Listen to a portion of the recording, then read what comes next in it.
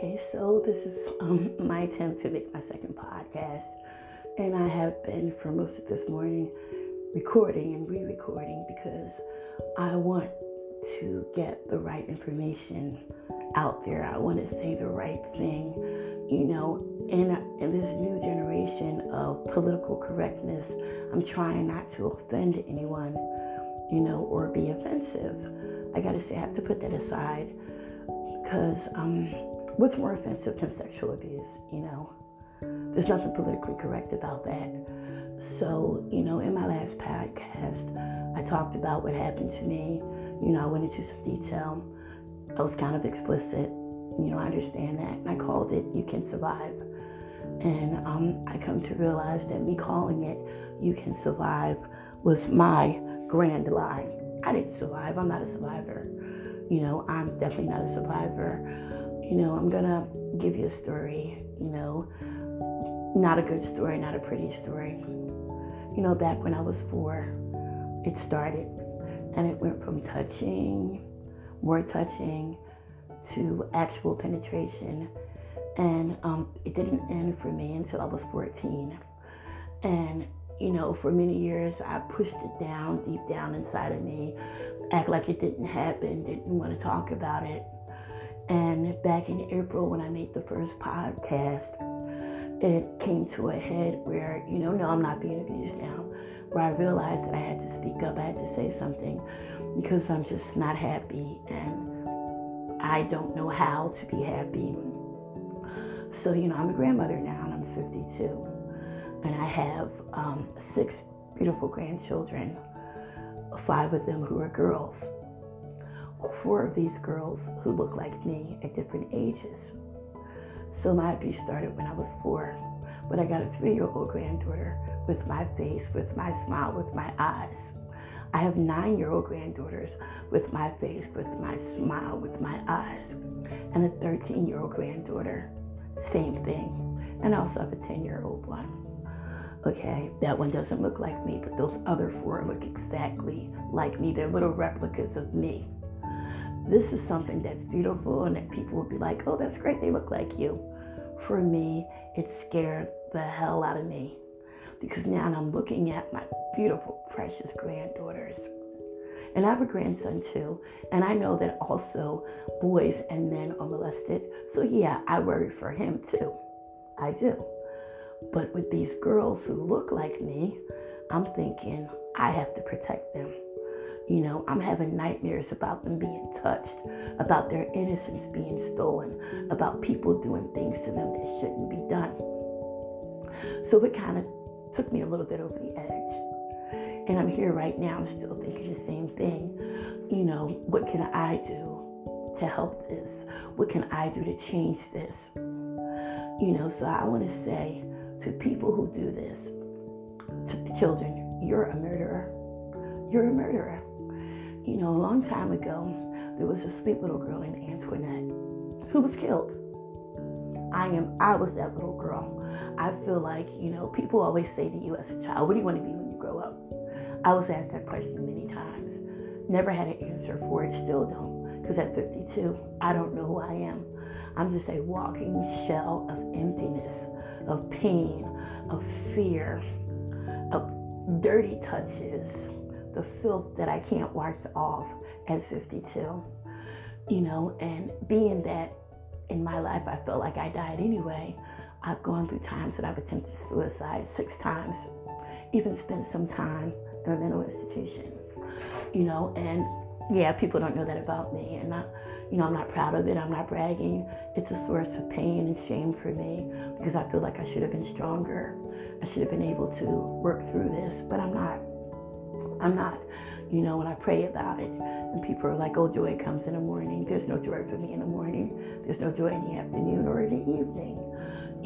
This is something that I want to say to parents out there. Protect your children. Everybody is suspect. No matter how nice they are, what they do to you, what they do for you, who they are in your life. Protect your children. Never let them go through this. I'm a grown person who's just, I'm a basket of a mess, I can admit this. And no, I'm not saying this because I want you to feel sorry for me. I'm saying wake up, protect your children. This is a story that's so ugly, it's so hurtful. For me to look into my brown eyes when I'm looking at my granddaughter, seeing my eyes and the hurt that I feel. Have people say, oh, you got such pretty eyes, Antoinette. My eyes are full of pain. I can't even look at myself in the mirror. I hate looking at me. I hate who I didn't get to become. Whoever she was going to be. I'm saying if you're a person who hurt a child, hurt yourself first. Hurt yourself first. Get help. Your child comes to you. They tell you they've been hurt. You do everything you can to protect them. If there's a child out there, a young adult, even a person who went through this, and you want to talk to me, I'm here. I want to talk to you too. You take my hand, I'll take yours. Maybe we can work through this together.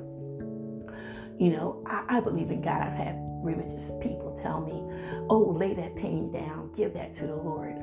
And it's not that I don't believe that I can't. I tried. I can't get over it.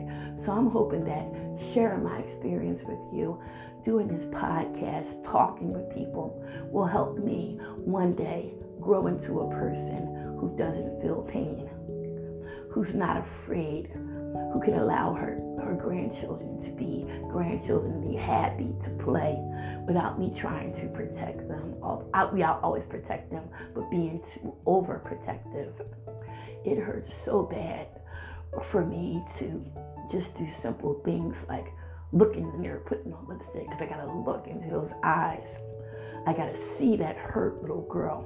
And they say, my one psychiatrist is like, oh, well, you go back and you take little Antoinette and you tell her you love her. And you tell her it's not her fault. You give her a hug. I can't hug little Antoinette. She doesn't like being touched.